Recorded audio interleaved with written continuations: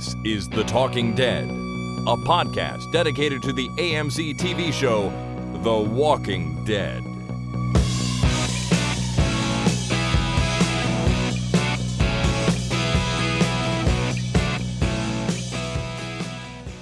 Good day, everyone. My name is Chris. And my name is Jason. And this is The Talking Dead number 337, recorded on Monday, September 25th, 2017.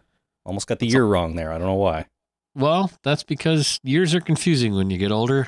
They sure are. They get shorter and more confusing as every year that goes by, really. And they all get jumbled up. They do. Like that was in the late 2000s, maybe? I don't know. Yeah, who knows? Who really knows? It also is confusing because it's September 25th, and it's ass-chappingly hot outside for where we live. Anyways, it should be, in the sort of maybe 15 to 20 degrees Celsius range, and we're like running 35 today. It's nuts. Yep, it was over 30 before the Humidex even, wasn't it? Bonkers, totally bonkers. Crazy. Something is going crazy with the temperature, but I don't want to complain too much about the temperature because, I'm glad it's not negative 30. That would not be fun. So it'll happen soon enough, my friend. It will happen. All right. Well, Jason, I hope you're feeling okay. You told me earlier today that you've got a bit of a cold going, but you took a whole pack of medication and sucked it up, and here you are. I feel like shit, Chris. Thanks for asking. And no, I did not take any medication because, generally speaking, medication doesn't work on me. Oh, really? You have some sort of anti-medication metabolism or something? I have the constitution of a mountain dwarf, is the way I like to think of it. Just stuff like medication. I have a high constitution. I have high saving throws, and that works not in your favor when you want to take medication.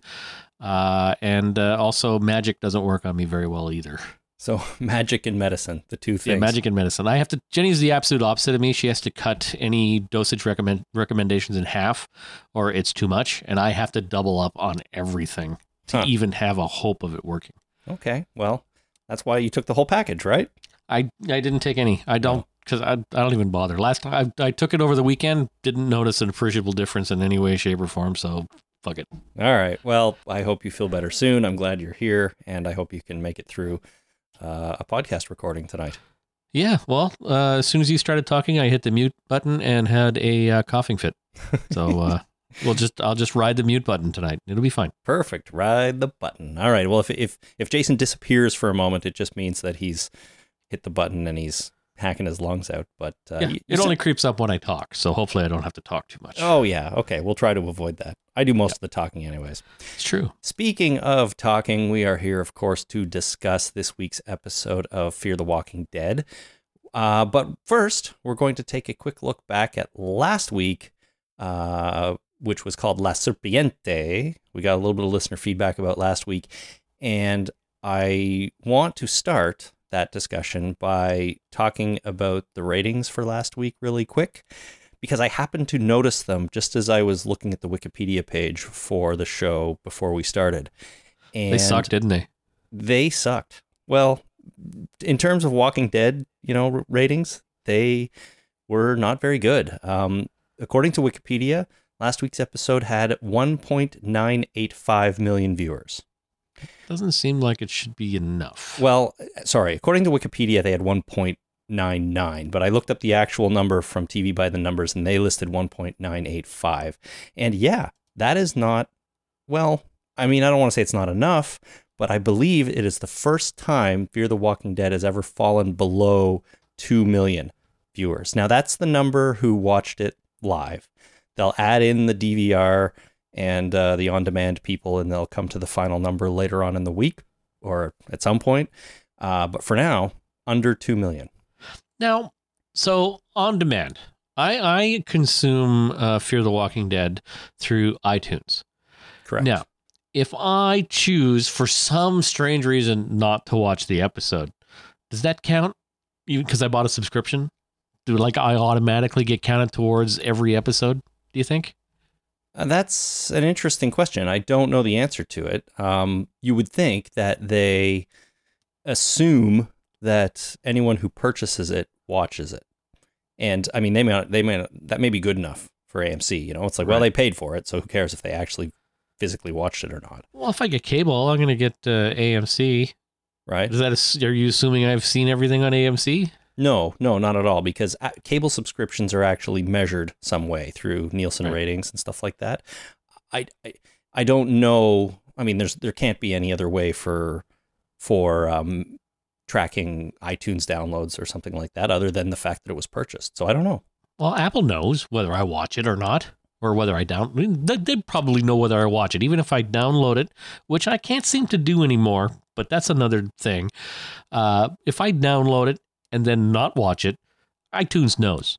Like, they're not stupid enough not to track my watching habits as opposed to my downloading habits. I don't know. I mean, I agree that you would think they would do that. But there is, if I'm not mistaken, when you install iTunes, you go through a really quick sort of setup wizard, and isn't one of the questions about sending data back to Apple for, improving the user experience and that kind of BS? And I think that's probably something different. They're pretty sneaky. But probably in the terms of service somewhere. Well, you can decline that request, but you think no matter what, if you start watching an episode of TV you've purchased from them, iTunes notifies Apple. Yes, I do. I mean, I wouldn't be surprised. There's a difference between quality control and content consumption, right? Right. So that's if I was a shithead at Apple that wanted to make sure that I knew what people were watching, that's the hair I would split. Right. Yeah. I mean, I wouldn't be surprised, and I would be inclined to believe you as well. Yeah. I really have no idea though. So, but the cost that Apple would charge AMC for that data probably is more than AMC is willing to pay, because as soon as they start paying those fees, then all of the lawsuits against them for their vertical integration just go out the window, because no, we got to pay Apple all this money to find out what people are watching, so we're not going to do that. I don't know. The other thing is, normal TV ratings, traditional TV ratings, are tracked by Nielsen, I guess, and that's an independent body, if I'm not mistaken. I don't know. I can't say that they're not. They may be owned in part by all the big TV networks, for all I know, but it's like the beer store in Ontario. Right. It's owned by conglomerate. I can't Correct. speak. It is, but maybe Nielsen is owned by, all the TV studios. I don't know. But don't you think Apple might have to, by law, provide some viewership information, at least to the third party, supposedly independent TV ratings tracking company? I don't know. Law. That's funny. All right. What we need is a TV ratings expert to give us a call or an email and clarify all this. I happen to know someone who works in the industry here in Canada, so I'm going to ask her next time I see her. Good plan. If you're out there and you work in the U.S. American TV ratings industry, if that's an industry, or if you have anything to do with it, or you just know, let us know, because I'd be curious to find out a little bit more information. That being said, 1.99 or 1.985 million viewers for last week's episode of Fear. I'm not going to say is the lowest rated episode of The Walking Dead ever, but it does appear to be the lowest rated of Fear the Walking Dead. Huh. And I'd have to go back to season 1 of the main show to see if those that episode or that any of those episodes were lower, but I'd be really surprised if they were. So. Anyways, one data point does not make a trend. No, it doesn't. But the trend is definitely that the ratings are going down and down and down for Fear. It's the way it is. For season 3, we started with 3.11 million, went down to 2.7, 2.5, 2.4, then up to 2.5, then down to 2.19. In general, we're going down. Not quickly. They maybe a 0.5 of a million, half a million is not a massive fluctuation, but all right. Well, seems 12 data points does make a trend. Right. See?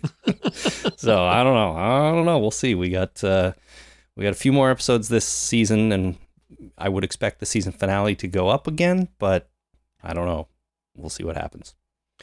All right, let's start now our actual listener feedback here by, I should play this. It would be wrong if I didn't. Listener feedback. And our first item is a phone call from Lee in St. Catharines. Hey, Chris and Jason, this is Lee from St. Catharines, and I wanted to call with regards to your dam questions. I actually work for OPG, and I work for the Hydro Dam Department of OPG, so I can help you out. The ones in Sault Ste. Marie, OPG no longer owns. We sold them in the late 80s to Brookfield Power. And the majority of our dams and hydro stations across the province are actually unmanned. There's no one there that looks after them. They're all remotely done from a couple of centers throughout the province. They're all secure and all that kind of stuff, and they're checked by security guards and such, but there's no one there to control anything. So if these guys wanted to open the dams, they could be able to do it, or they may not be. They might be locked out as all electrical now. But that's also Mexico, not here. So thanks again. You guys do a great podcast. See ya. Thanks, Lee. So he's responding, of course, to our discussion of whether or not they'd be able to open the dam themselves last week. And I know that's kind of Ontario-centric with Lee working in St. Catharines and talking about the dams in your hometown of Sault Ste. Marie, but you got to think that dam technology is likely similar, at least around North America. It could be. It could be. I mean, like you and Lee says, it's location specific. Mm-hmm. And Lee, if you work for OPG, you probably work in the Ontario government building. The last time I was there, I went to a restaurant down the main street. I'm not sure what it's called. It's a little diner, and I left my hat there. So if you wouldn't mind going and grabbing my hat, that'd be great. It's like it's a cap, like an handicap cap, and I missed that hat. All right. Well, Lee, if you see Jason's hat, pick that up for him, would you? Yeah. But thank you for calling in with that information, Lee. I'm a little bit surprised to know that dams are pretty much 100% automated now, and you don't even need a person there. Huh. Well, they did need a person back in the 70s when I had a tour of the area, but, time marches on, and, that dam is basically a robot. Pretty much everything is robotic now, especially dams. All right. Friend of the show, Adam in Texas wrote, so we have the ranch, the dam, and the trading post. Did Fear the Walking Dead just catch up to the main show in plot locations? It seems to mirror the multiple camps we're seeing on the main show. Now, if only we can find a tyrannical dude who likes to smash heads in, we'll be all set. Haha, in all seriousness, it is copying the main show a little bit, but I actually like that. Well, Daniel Salazar, I think, probably likes to smash heads. Oh, if anybody, he might be a head smasher. We'll see. There are still some heads out there that could use a smashing, and I think probably a baseball bat kicking around every now and again. Salazar is the guy. Either that, or you get smashed in the head with a grenade launcher and roll down a hill. But we'll get to that later. Yeah. Either way. Either way, yep. But yeah, the main show has a bunch of camps, a bunch of locations, and now Fear the Walking Dead has these 3 different locations. And if Brokejaw had not merged with Walker's camp, we'd have 4 here as well. So got lots of different camps going on. I think it's an interesting observation by Adam, and we'll see how many camps are left at the end of the season. Wouldn't be surprised I wouldn't be surprised if something burned down or got lost. Or overrun. Or lost. Overrun, yeah. They'll lose the dam. It's like, where the fuck did that dam go? God, it was over like west of here somewhere, but damned if I could find the dam. There was a dam here a few minutes ago. I don't know what happened. Damn it. I just mean lost to, you know what I mean, to people. That's okay. To the people, not being able lost to is a weird word. It can mean lots anymore. of different things. Correct. Rick in Rochester, New York writes, in the second to last scene where Daniel is saying goodbye to Madison, he says, be careful of friendly faces. They may stab you in the back. The whole time, his eyes looking at Strand. We know very well what he thinks, so this was a very obvious thing to say. Maybe this is too on the nose, but in the very next scene, when they're pulling up to Walker, they show him with a friendly face and in plain view a very big knife. I'm an idiot, so maybe this is nothing, but maybe it's foreshadowing some problems between Madison and Walker. I hate to ruin a cheerful ending with a negative thought, but that has me wondering. So I went and checked the episode, and the actual line that Daniel says is, be careful. A friendly face will slip a knife in your back when it's turned. I know this. And as he says that, he's staring straight at Strand. And then, it goes on, as Rick says, to see Walker walking down the street. He looks all happy when he realizes they have the water. And he is indeed carrying a big knife, which is not unusual for someone on this show or in the zombie apocalypse, but it's there. And the other thing is, I would not be surprised at all if there are further tensions between Madison and Walker. I don't think they're quite buddy-buddy best friends yet. Sexual tension, maybe. I don't know, You don't man. think they're each other's love interest in the show? I do not. I don't. I just can't I mean, her see husband that. just died, but, whatever. Right. I can't You see gotta move that. on. You do have Rick to moved on. Yes, he did. And I mean, when there's not that many living people left, your choices are limited, I suppose. But yeah, I can't see that kind of thing between them yet. I'm not saying it'll never happen, but I can't see it yet.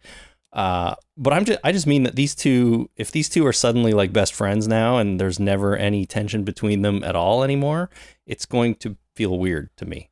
Right. Despite what happened in this week's episode. Yeah. Okay. So with sexual tension, you don't have to be buddy-buddy. Like, they don't have to sit around at night braiding each other's hair, which they can do. But that's what besties would do. They may not be besties, but they could still have a sexual relationship. Well, yeah, I know they could, but I'm just saying I don't feel that yet. If it's coming, I can't really see it on the horizon yet. Can you imagine the drama involved in somebody going against somebody else once they're in some kind of relationship? I think that would just add to the tension. So, well, yeah, you mean if they actually get into a relationship and then have to get out of it because one of them is, I don't know, disagreeable? Well, then somebody has to do something and it piss the other person off, and it's, they have to go to war for whatever reason. Right. So, anyway, I just think it would add to the, It may. she's just a girl, he's just a boy. Things happen. Of course, things happen, yeah.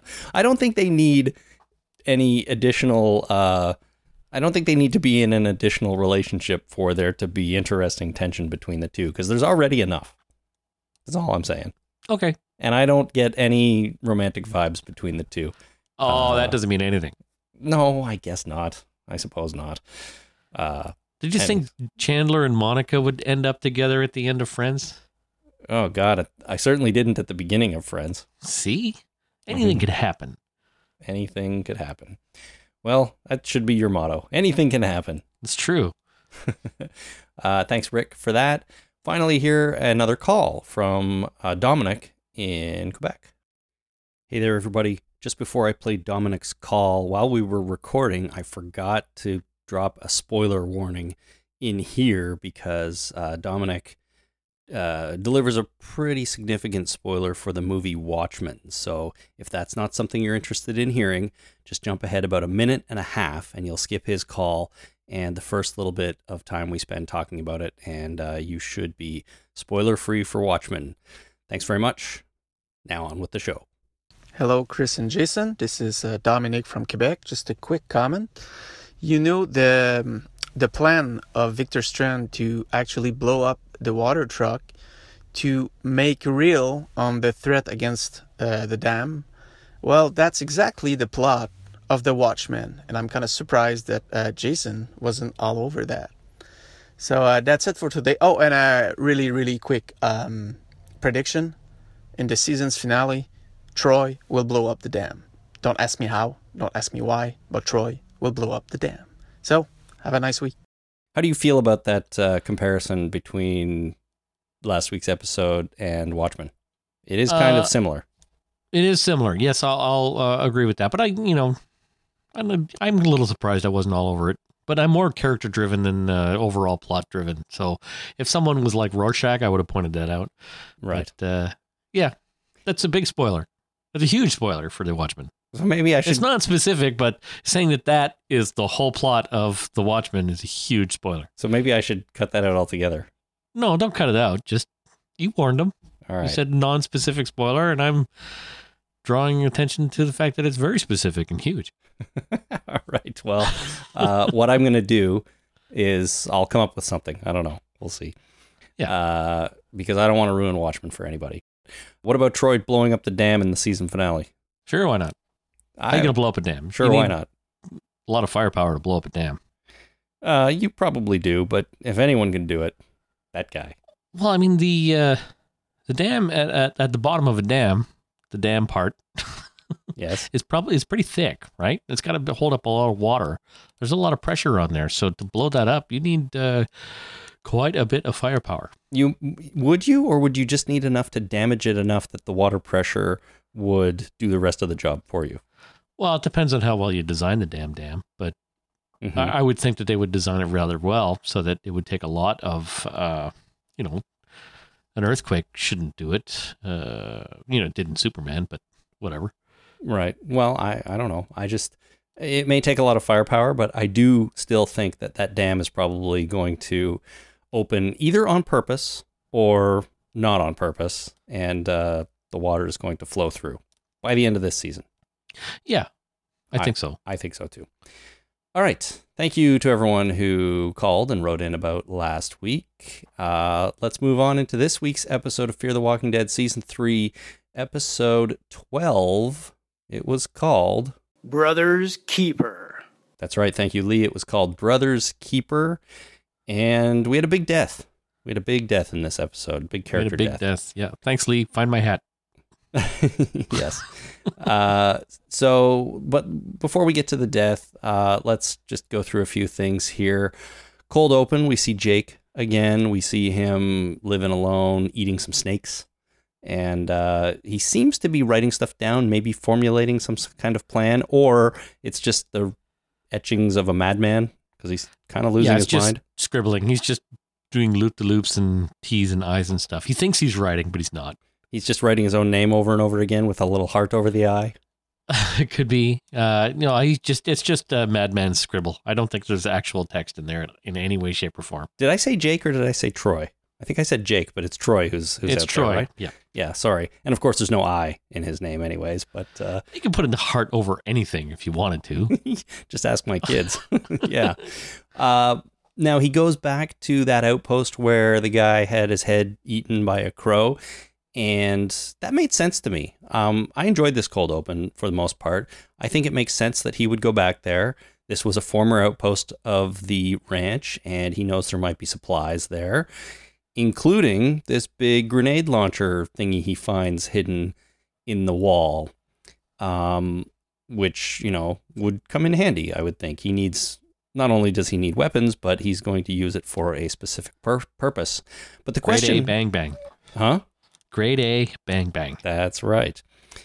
The question I have, though, is after he picks up the grenade launcher, we see him sitting in the chair outside. He's buried the body of the old guy that was there, and we see him sitting in that chair, and it looks like he might be contemplating using that one bullet that they sent him with on himself. Well, that's what it's for. That's why you give him one bullet. I agree. I understand. But it looks like he's thinking about doing that until he hears this big horde of zombies coming up behind him, and then he appears to change his mind. So I wasn't quite clear on whether Troy had already formulated the plan to lead this massive horde of zombies toward the ranch, or if that plan came to him in the moment when he saw them coming or heard them coming. Because if he didn't have, or if he had that plan already, why was he sitting there thinking about shooting himself? Or was he not doing that at all? I think the plan came to him in the moment. He doesn't strike me as a planner, even though he's scribbling in a book. I don't think it's real text, so he doesn't strike me as a big planner. I think he's more of a fly by the seat of your pants, go with your whatever you're feeling, I'll go on a whim kind of guy. Yeah. But then what was the point of showing us the acquisition of the grenade launcher before that? Like, if he what would he need a grenade launcher for if he was just going to go out there and sit by himself and shoot himself? Well, I don't know. Yeah, that's all I'm saying. I just feel like it was If I found a grenade launcher, it's not because I have a plan for one. It's just because I found one. I'm like, holy shit, I'm keeping that. But my point is, I think he knew it was there, right? He knew that was hidden there because this was an outpost from the ranch that he had been to before. And my feeling was he deliberately went and got it and then went and sat in the chair and thought about shooting himself. I'm not saying it couldn't have happened that way. Like maybe he just wanted to go and pick it up, and then he realized he didn't have anything to do with it, so he was going to kill himself. But to me, it would have made a little bit more sense, and I may be just picking nits here, if we'd seen the chair scene first, and then we see him go and pick up the grenade launcher because suddenly he had this idea and he knew what to do or what he wanted to do with the grenade launcher. So that's all I'm saying.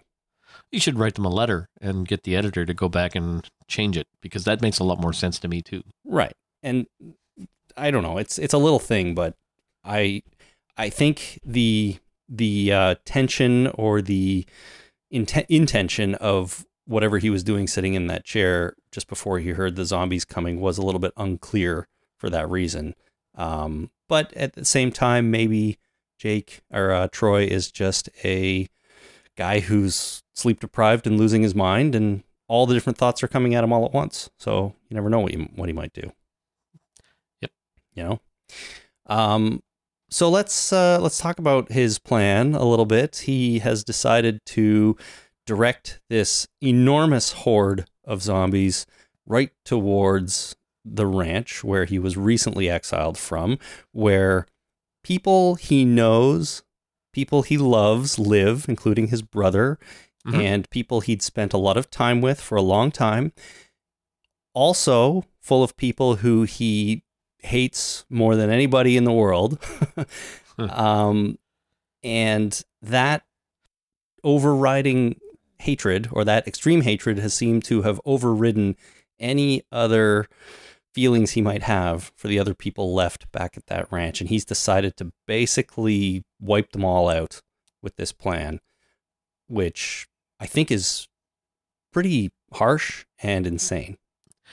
Yeah, well, he's probably a sociopath of some degree, and in his mind, he probably is not thinking of it as killing people he hates. He's probably thinking of it in terms of sometimes you have to destroy the village in order to save the village. So, by destroying the ranch and everybody leaving, he'll be setting them free because that place is toxic.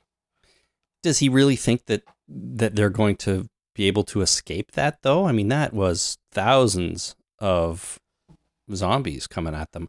I don't think he had any delusions that anyone was getting out of there alive. He decided that he was just going to send them all there and, let the chips fall and pretty much kill everybody.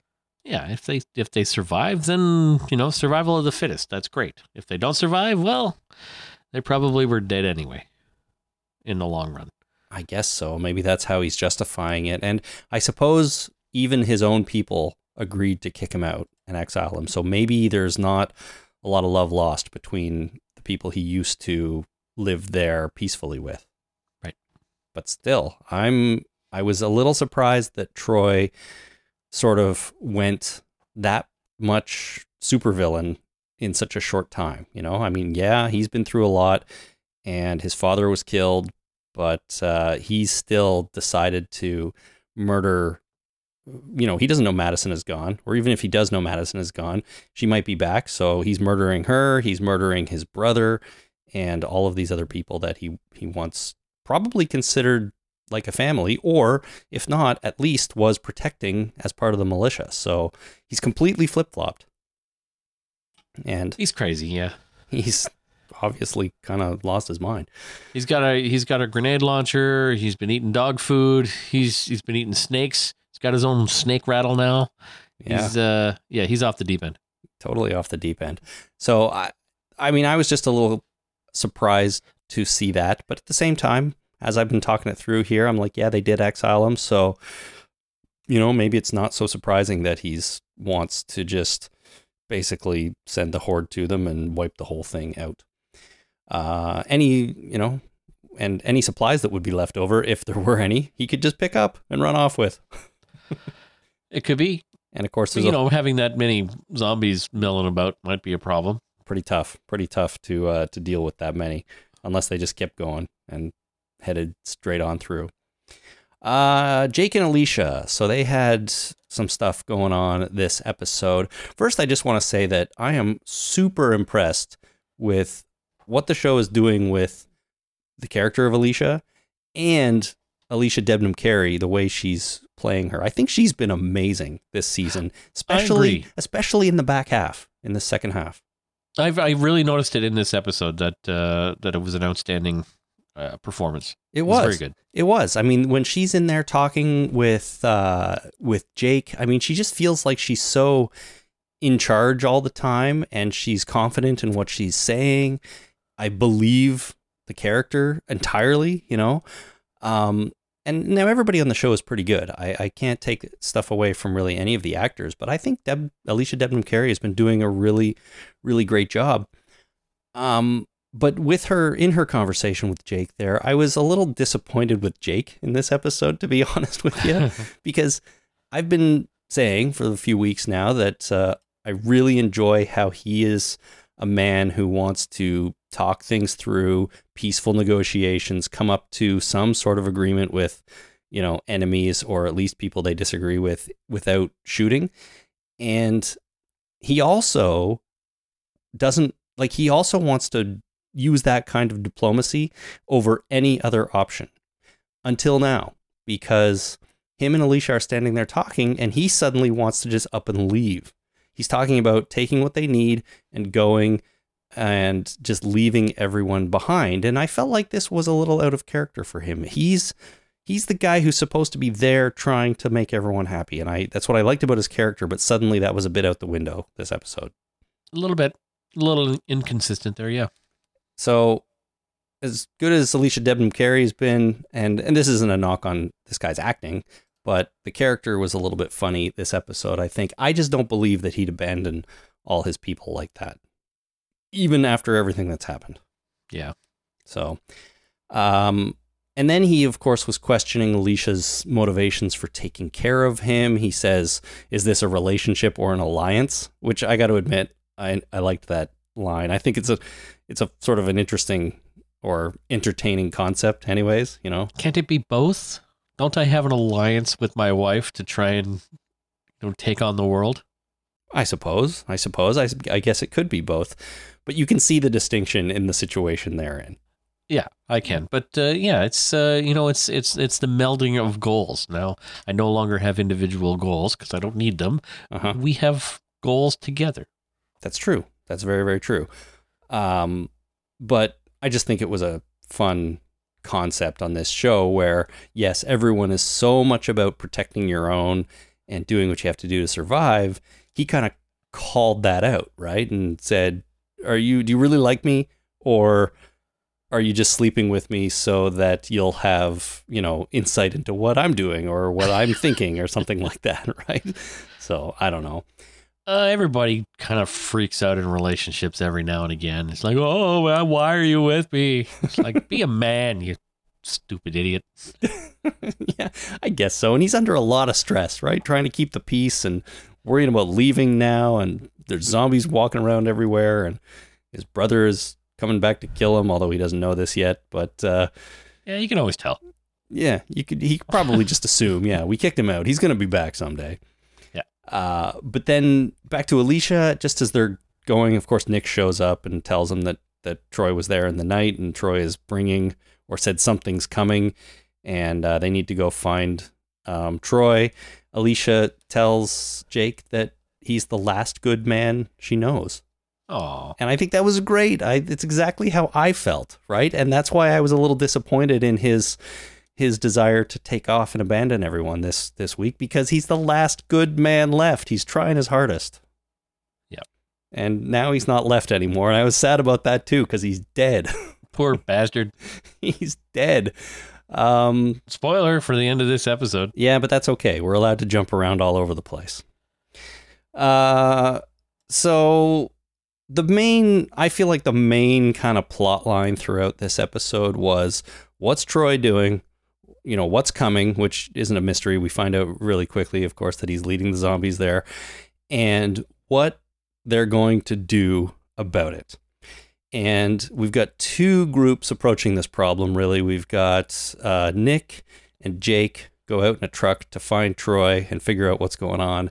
And then we've got Alicia and Ophelia and everyone back at the camp, who realize that the zombies are coming and try to do something, anything, to prevent them from being completely overrun. So let's look at the Jake and Nick mission first.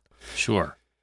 Which, for me, is the one that, although I was pretty entertained by it, the one thing that bothered me throughout the whole thing is how many opportunities they had to kill Troy. Not that it would solve the zombie problem, but it would at least get rid of a character who I just can't help but think deserves to die so badly, so much. And, I feel bad saying that, but man, like, what does this guy have to do to get killed by somebody? Yeah, he might be immortal, and he might be unkillable.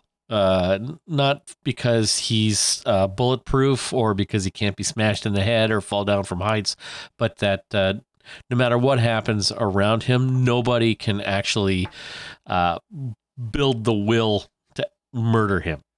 Well, it's some kind of magical ability that he has that no matter how much everybody wants to kill him, nobody can, because every time they decide to do that, something stops it. Well, what's stopping it though? I mean, they have opportunity Jake after did it. Jake stopped it. Yeah, okay, but they're opportunity after opportunity to kill this person. A couple episodes ago, Madison should have killed him. Didn't? He's unkillable. I think it might be he's immortal. A couple episodes, Nick should have done it in the house when they were having that firefight in the house. Nick didn't do it then either. This week, Jake and Nick had ample opportunities to take out Troy, and they didn't do it. In fact, they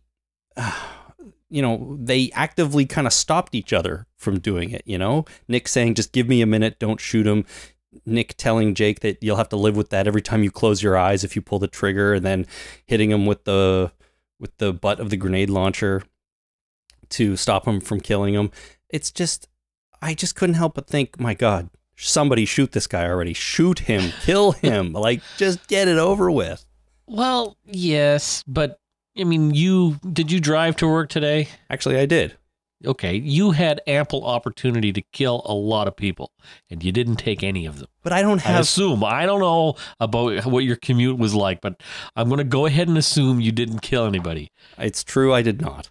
And even though you had the opportunity, just because you have the opportunity to kill somebody doesn't mean you should. No, I 100% agree. The difference is I didn't have the motivation or a good reason to kill anybody on my way to work with my car today. Everybody on this show, I mean, if you can have a good reason to kill someone, if you can, we're talking about a fictional TV show here, everybody, remember, please. Yeah. But everybody on this show who has ever had anything to do with Troy, I feel like has a reason to kill the guy. Yeah, they probably should have killed him. Well, that's why I think he must be immortal somehow. Do you ever watch The Nice Guys movie?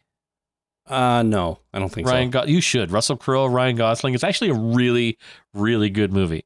There's one point where Ryan Gosling's character says, "I don't think I can be killed." It's the only explanation. Yeah, well, maybe friggin' Troy is it part of that unkillable group of people? I don't know. But what do you think? Why do you think Nick was so hesitant to kill Troy? Is it because Nick killed his father? And he feels guilty? It's that whole dynamic of the three of them. He killed Otto, and he's telling Jake not to kill him because it'll weigh on your conscience, and like it's doing on mine. So don't kill him. And so when he goes to kill him, he stops him because he's trying to save him from having that on his conscience. So you're saying that it makes Nick's character better for not doing this? Well, I don't know about better, but it gives him motivation to do it. I mean, I think Nick has motivation to do it. He just chooses. Oh, I mean motivation to stop the murder. Right. Yeah.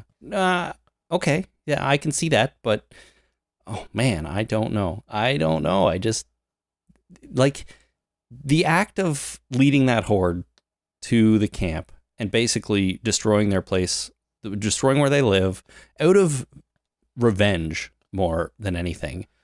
It feels like too much. It feels like too much. Nick should have been like, look, I killed your father. I'm sorry, but you got to go, man. And I can sort of understand Jake not wanting to do it, although Jake seemed much more willing to do it for a while there than Nick did even. But he was talked out of it by Nick.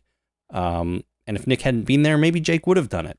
But that's the relationship that at least I could understand. Maybe he would hesitate because it is his brother after all. And your brother can be as crazy as a fox and you still might not want to kill him, right? So, yeah, man.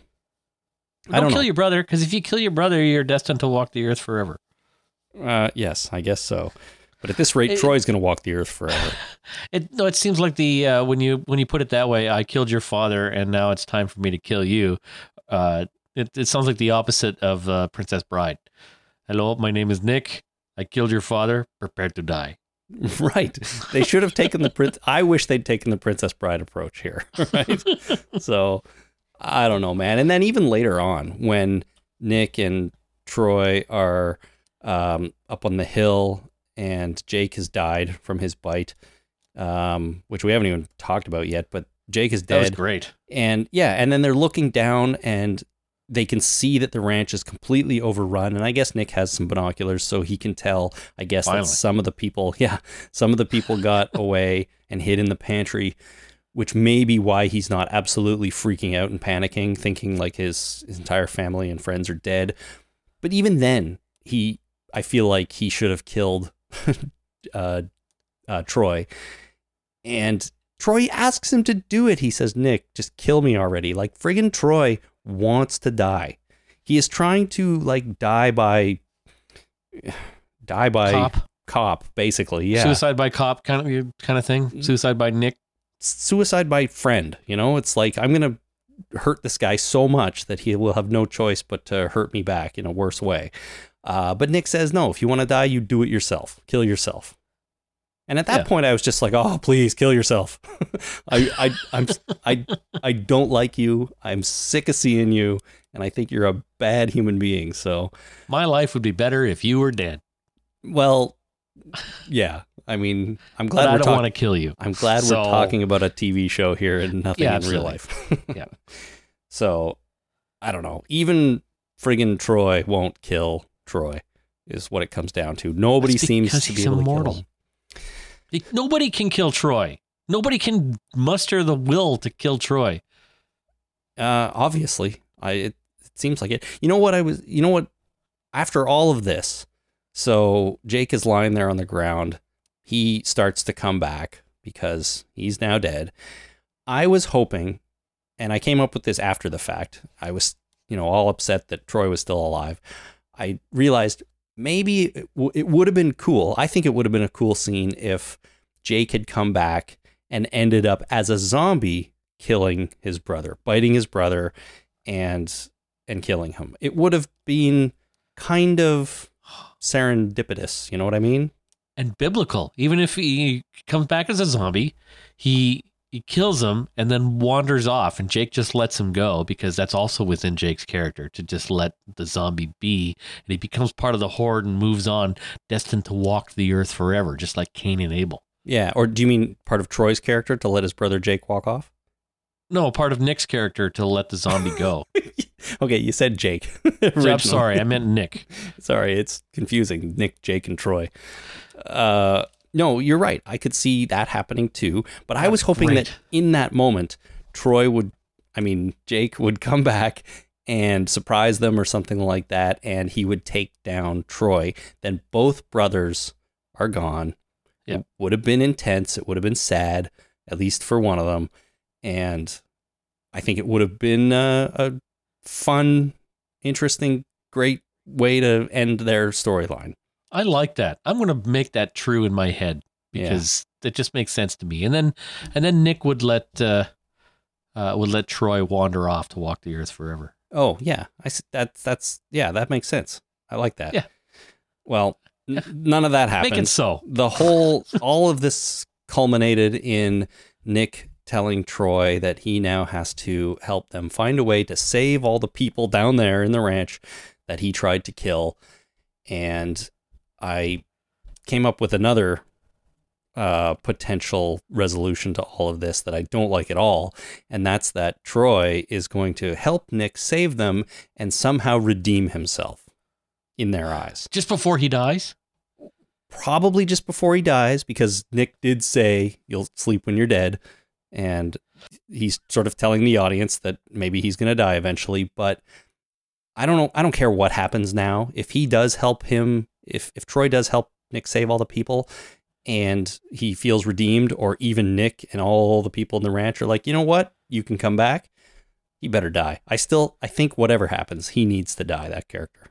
Yeah, and as long as they solve the problem with the grenade launcher, because there isn't a problem on Earth that is caused by a grenade launcher that can't be solved by a grenade launcher. Well, Daryl Dixon showed us that, right? Yeah, so as long as the grenade launcher is used to solve the problem, I'll be happy. Well, and when you think about it, that grenade launcher could have been used to solve the problem before the Horde got to the ranch. Yep. You know, kill Troy, pick up the grenade launcher, and fire some grenades behind the Horde and get them to turn around and start going the other way. Problem solved. Well, only half of them. Well, behind the whole Horde, but if you shoot them into the middle of the Horde, only half of them would go the wrong way. Well, and then there'd be like a zombie jam. And then what would happen? Well, no, you shoot one in the middle, you get the ones at the front to turn around and start going back the other way. And then you shoot one farther back, and slowly you turn around the whole Horde, and hopefully you have enough grenades, and just get them going the other way. And in the meantime, you kill a few because the grenades are exploding. You know how hard it is to turn a parade? It's hard. I've never tried. I've never even been in a parade. So I've been in hundreds of parades. I know. But trying to get a parade to go in a direction that actually there's a parade marshal and everybody follows them. So actually it's pretty easy to turn a parade because you just follow the guy with the big stick in the front. Sure. And away you go. But turning a mob is different. Imagine, if you will, this is probably the same situation as if you had about 50 or 60 cats and you want all of these cats to go someplace. You're trying to herd them. I mean, sure, you can get a laser pointer and they'd all go in the crazy direction, but trying to get them all to decide that they want to go in the direction you want to go all at the same time is damn near impossible. Yeah, I hear you, but I mean, I think grenades are to zombies like laser pointers are to cats, and it's the laser pointer for zombies. And all you got to do is start firing grenades in more or less the way you want them to go. And I think most of them are going to turn around. And the ones who don't, maybe you get 5% of them who still get to the ranch and you can deal with that. You could also, get in the car and blast some AC/DC. They'll follow you. Honk the horn a whole bunch. Yeah, they'll follow you. So, if you blasted AC/DC, I'd follow you. Of course. Good band. So anyways, I still think Troy needs to die. I hope he doesn't try to redeem himself or, redeem himself in any way by saving these people. And I think that if they just killed him earlier, they probably could have done at least something about this Horde that was heading towards the ranch. So yeah, nothing here was executed very well from a character perspective. As an audience member watching it, I was pretty entertained, I gotta say. I didn't, I could sort of put all that to the side, and really it comes down to kill Troy, and they didn't. Yeah, it reminded me of that country song, "If I shot you when I wanted to, I'd be out by now." See? If I shot you when I wanted to, none of this would have happened. Problem would be solved. So, okay, so the people at the ranch, Alicia, Ophelia, all of them, their plan, when they see the zombies coming, is to line up all the RVs along the wall and kind of hope that this directs the zombies away so that they just sort of funnel past the ranch and they keep going and they can kind of hide inside. What do you think of that plan? Do you think it ever had a chance in hell of working? Of course not. Didn't happen the last time people tried it, and it's not going to happen this time people tried it. It's not going to work. Yeah. It's not going to work. They didn't even have any balloons. Like, at least last time they had balloons to demark things, but they just lined up a whole bunch of campers and hoped that it would deflect a herd. Yeah. I don't think so. I Agree. I don't think it ever had a chance of working. That being said, they don't really know that, right? These people. Well, no, they don't. If they don't, if this world doesn't have any zombie media, they definitely didn't watch The Walking Dead. No. So they don't really know. They're still relatively new to the zombie apocalypse. They can deal with small numbers of them, but a big crowd like this, I think they tried the best they could. And I must admit, I really, really enjoyed this whole sequence, this entire scene of people trying to defend the ranch. I thought when the RV started shaking and tipping over, I thought that looked really cool. And it was genuinely freaky, man. Like, imagine being them in there and knowing that there's hundreds or thousands of them just beyond those cars pushing them over. Yep. No, I thought that was it was really well done. And when the RV went over and you could see the zombies kind of like splash up against it like a wave, it was really cool. It was really cool. It reminded me a little of World War Z, but well, yeah, it'd have to. It would have to. There has to be that many. Yeah. The difference is these are still slow zombies, not the super speed ones that are. Oh, they were pretty fast. Well, there was some fast friggin' zombies in that herd. Yeah, but they're not runners. They still. But that guy that who was the character that tried to shoot himself and then Alicia had to shoot him? Cooper. They got Cooper pretty quick. Those three zombies that piled on top of him were pretty goddamn fast. They were. I was sad to see him die too, because although he hasn't been in the show too much, not had too many. He had more lines, I think, in this episode than he's had in the rest of the season. But I kind of like that dude, and I was sorry to see him go. You know, he was always the one. Save the last bullet for yourself. Yeah, he didn't remember that. He tried, but he was the one who, when they realized that the herd was coming, he turned to what's his name, Crazy Dog, and said, "You know what? Forget our differences. We got to make a last stand here." He was the one who said that, and I really appreciated that. You know, we need more guns. Yeah, that's right. And you know, that should have been Jake saying that, because that seems to be his mentality. But with Jake absent, they gave that to Coop. So I enjoyed that. But otherwise, the fighting in once the zombies did break through the RVs, the battle that everyone had to fight there, I thought was really, really well done. It felt really real and frightening, and I think it portrayed the chaos really well of what was going on, and it felt like people were getting overwhelmed and surrounded, and you know, people were dying.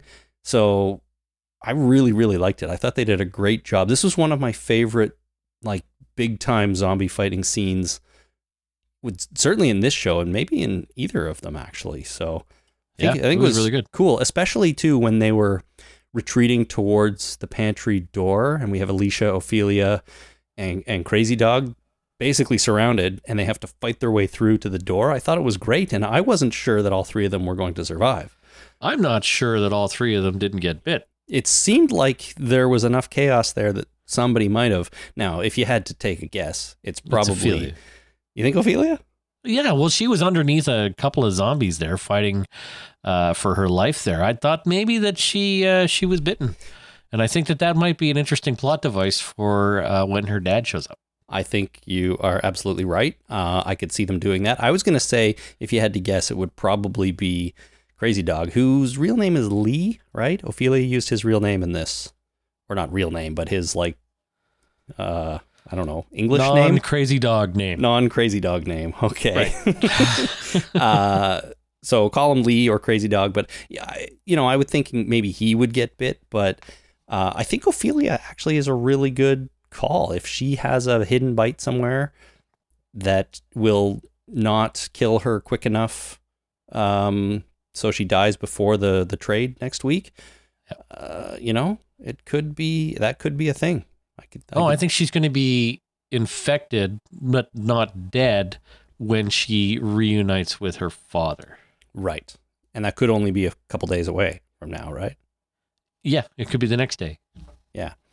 I think, but they're stuck in the mall. I mean, the pantry, which is one of my favorite parts of this this episode, was that when in doubt, go run into, if you're in the middle of a zombie apocalypse, move into the local mall. In this case, the local mall or the grocery store is the pantry. Mm-hmm. So that's exactly what they did. Smart move. It's secure and it's full of all their stuff. So it is a good place to be. I don't know how they're going to get out of there, but this is now up to Nick and Troy to figure I it assume out. there's a back door. Like what kind of underground room would not have a back door? Every underground place should have a couple of exits. Well, at the very least, there's some sort of ventilation system, right? So you crawl through some vents and get out somehow. Yeah, and that's actually when you're building an underground bunker, what you do is you use your ventilation system as an alternate method of egress. Yeah, I'm pretty sure I've seen that in underground bunker movies over the years. Yeah. So I don't know that there would be a back door, and even if there was, or even if there was, with some sort of ventilation escape tunnels, I think you might still be coming out in too close proximity to where all those zombies are, so it might not be worth getting out of there. So I still think it's up to Nick and Troy to figure something out here. Yeah, I assume the bunker has a bunker. There's a panic room in the bunker? Yeah, there's got to be, right? Like, who would build a bunker without a sub-bunker? A sub-bunker, yeah. And then your sub-bunker and just keep going. No, it's just sub. Don't get crazy. Okay, sorry. We wouldn't want to get crazy around here. Yeah.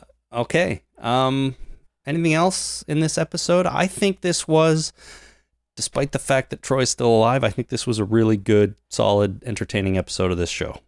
Well, the fact that Troy's still alive is a story thing and not a knock against the episode itself, right? It's just you disagree with the story. I do. Which is, yeah. So I think this was a solid episode. It's probably my favorite episode of this season so far. It was a good one.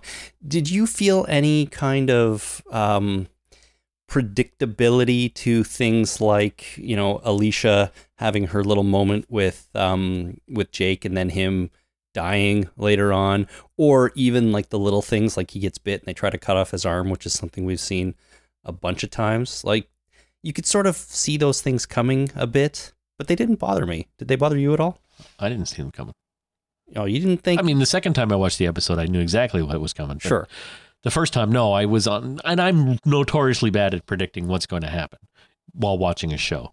My wife, on the other hand, knows exactly what's going to happen based on the clothing that they're wearing. Right. But you didn't. If you're wearing white, you bleed. If you're wearing matching colors, you get along. If you're wearing contrasting colors, you are fighting.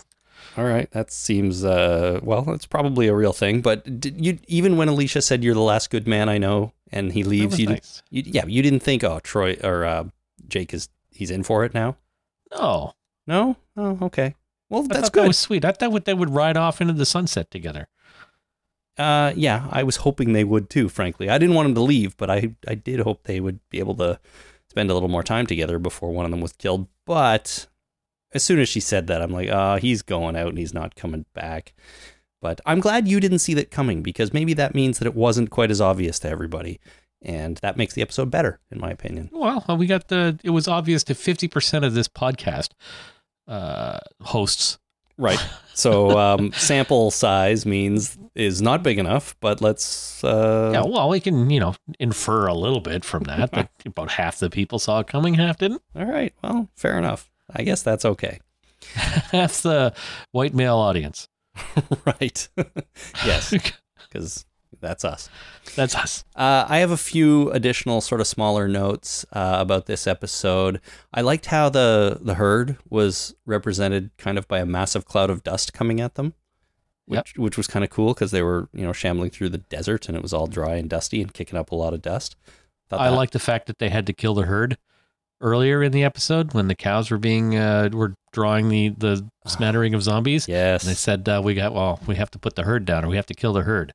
Right. Shucks. Little did they know that they really would later on. That was good too, yeah. But they didn't call it a herd, they called it a horde, right? They did call it a horde. That's why I was calling it a horde earlier. And then you said herd. I'm like, oh yeah, that's more Walking Dead terminology, but not on this show, I guess. Not on this show, but they did refer to killing the herd earlier. I thought that was nice. Yeah. It's like, oh, that's nice.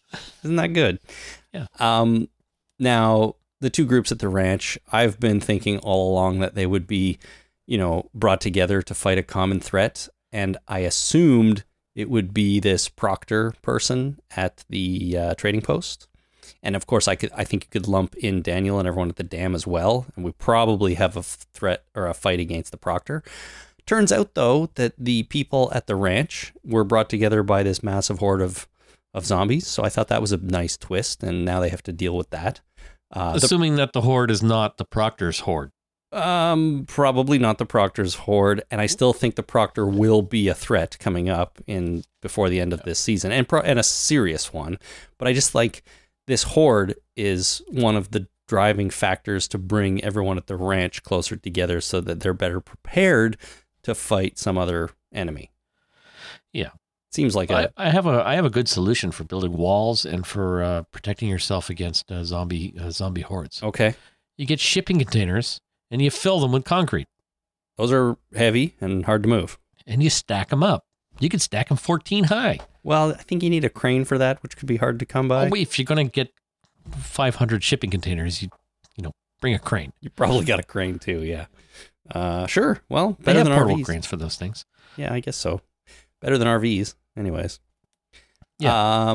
Two other things. Coop refers to the zombies as the dead, not the infected. And I think it's the first time maybe that someone has called them, or I guess it's not the first time they've acknowledged that these are dead people, but I just thought it felt like the first time we heard a character in the show say something like the dead or the undead. I don't think anyone's ever used the term undead, have they? But still, it stuck out to me. For once they weren't the infected, which they usually are. Nice. And then the other big thing here is that when Nick first sees the giant dust cloud down in the ravine, yep, he says, fuck. Oh, yeah. First time the word fuck has been used on either Walking Dead show. Holy shit, I didn't catch that. Yeah, it's actually kind of a big deal because news came out today that apparently AMC has decided to make that word okay across the board for all of their shows. Shit. No, fuck. Which is interesting because I've been watching Better Call Saul season 3 the last week or so, and an F-bomb was dropped on that show, which caught my ear at the time. I thought, that's interesting. I remember Breaking Bad came very close to using it. I think, Walter White was in the kitchen with Skyler and one of them said it, but there was a little sound effect over part of it, so it was partially obscured. I forget now exactly. But Preacher, I think, has been using it. And now, as we know, Fear the Walking Dead. So I think in season 8, we're going to get some F-bombs in the main Walking Dead show. Nice, finally. Because we almost had one with Rick, but he chickened out. And as we know, Negan is, weaves a masterful tapestry of the F word. Well, I don't know if they'd go that far. Like that's South Park kind of territory. How many times they can swear in an episode, right? I don't know if they just go, okay, we're green lighting the word fuck, but pump the brakes on giving Negan full reign to do what he needs. Yeah. I was going to say, I don't think we're going to get full-on comic Negan, but I wouldn't be surprised if we get 2 or 3, maybe a half dozen at most F words in The Walking Dead in season 8. And maybe they'll ease us into it a little bit, but now that AMC seems to be okay with the idea, it would only make sense that, they put them in there because that's the way people talk. And you want people to talk the way people talk. I do want people to talk the way people talk. I wish the way people talk would talk the way I want them to talk. Right. And say what I want them to say, but, that rarely happens. Rarely, if ever. Well, anyways, I think it was a big deal. So I think we're going to see some F-bombs coming up on this show more probably and on the main show. And I think it's good. I think it's exciting. I'm excited. Who doesn't like a good F-bomb once in a while? Probably lots of people, but fuck them. Exactly. So there you go. I mean, that's this episode. I think it was a really solid one. I assume next week we are going to get the return. Well, I don't know what's going to happen next week. We're either going to see the aftermath of this giant zombie horde or herd coming through the ranch, or we're going to get that combined with the return of Madison with the water truck. What'll be a bummer is if, like when they were driving the truck up to that blockade in the in the road, in the highway, a couple episodes, or last episode, if Yep. they just drive right up to the gate of the ranch and suddenly there's 10,000 zombies there and they don't know what to do. What's all these people doing here? Those aren't people. You guys are new. Where'd you come from? So we will have to see. But great episode. I like this one quite a bit. It would really suck if they'd have to show up with the water truck and then end up using the water to spray them all to get them under control. Oh, man. That would be quite the bummer. Yeah. Anyways. Okay. We're going to save any additional feedback for next time. But keep writing in if you want, and we'll read it all and listen to it all and try to get it on the air at the beginning of next week's episode when we take a look back at this one. So that's going to do it for today. And Jason, you're probably feeling okay with that because you need to get to bed and get some rest and get all better for the rest of the week to come. Super Tuesday tomorrow. Super Tuesday. Is it really Super Tuesday, or are you? No, it's just Tuesday. Okay. One last thing. When they cut off Troy's arm, that was awesome. That was a really good effect. It was awesome. That's all. That's it. Good effect. Greg, good work. All right. I am glad, or whoever is in charge. I don't know if Greg Nicotero's day-to-day on this show. His name was on it. Okay. I'm sure he, told them where the bones were. He probably oversaw it. Yeah. So Yeah, it did look cool. He probably went, okay, show it to me. Okay, that looks good. Yeah. Do you think... Here's $1,000. And a scarf. Yeah. Do you think... Oh, I was going to ask you. I am glad that they just did it in one chop. Like, that must have been a pretty sharp machete, but I am glad we didn't have to sit through him hacking away and chopping his arm multiple times. It was just one, like, nice, solid, right through it like butter. Yep. No, it was really good. They should have cauterized it, but, who am I to judge? Well, they were rushing back to get medical attention is what they were doing. And then... Yeah, but that's a good way for someone to bleed out. Well, like sure. you cut off their arm and then you put them in the back of a truck and drive for a while. That's a recipe for disaster. Of course, but they didn't have the supplies they needed to... They had a belt. Get a tourniquet on that guy. I guess so. Maybe they did. We just didn't see it. But my belt's holding up my pants. If I give him the belt, who's going to hold up my pants? Yeah, I guess so. Priorities, my friend. Priorities. All right. Well, let's wrap it up there. Thanks so much, everyone. Just a quick note. I the other night bought my plane ticket to Atlanta for Walker Stalker Con at the end of October. Shit, that's coming up. It's coming up soon, so I hope to see a bunch of people there. That is the last weekend of October, just before Halloween. And Walker Stalker is the big one, so if you're in the area, get there. We can hang out. We'll have a meetup, and it should be really fun. I will likely be involved in some panels again, so come to my panels, and you can see me. It'll be exciting. Nice. Otherwise, though, send your feedback to talkingdeadpodcast@gmail.com. Visit our website. Click on Send Voicemail to send us a voicemail message if you'd like. And you can find us on Twitter @TalkingDead or on Facebook at facebook.com/TheTalkingDead. And that's all the ways to contact us. If you would like to help out with the podcast, we really appreciate it if you visit us on Patreon at patreon.com/TheTalkingDead. Make a small monthly pledge. All the money collected goes into the costs associated with putting on the show, and we really, really appreciate everyone who helps out in that way.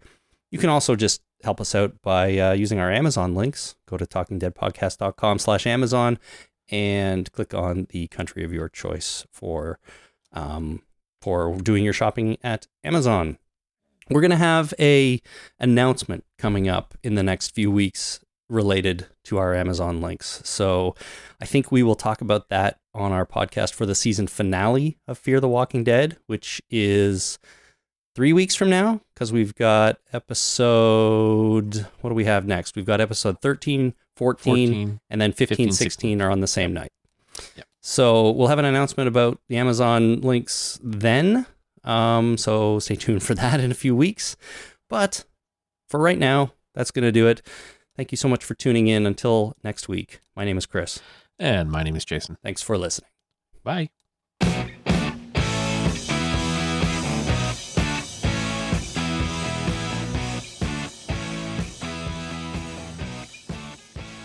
So really quick after hours today, everyone, I wanted to bring something up here that's Walking Dead related.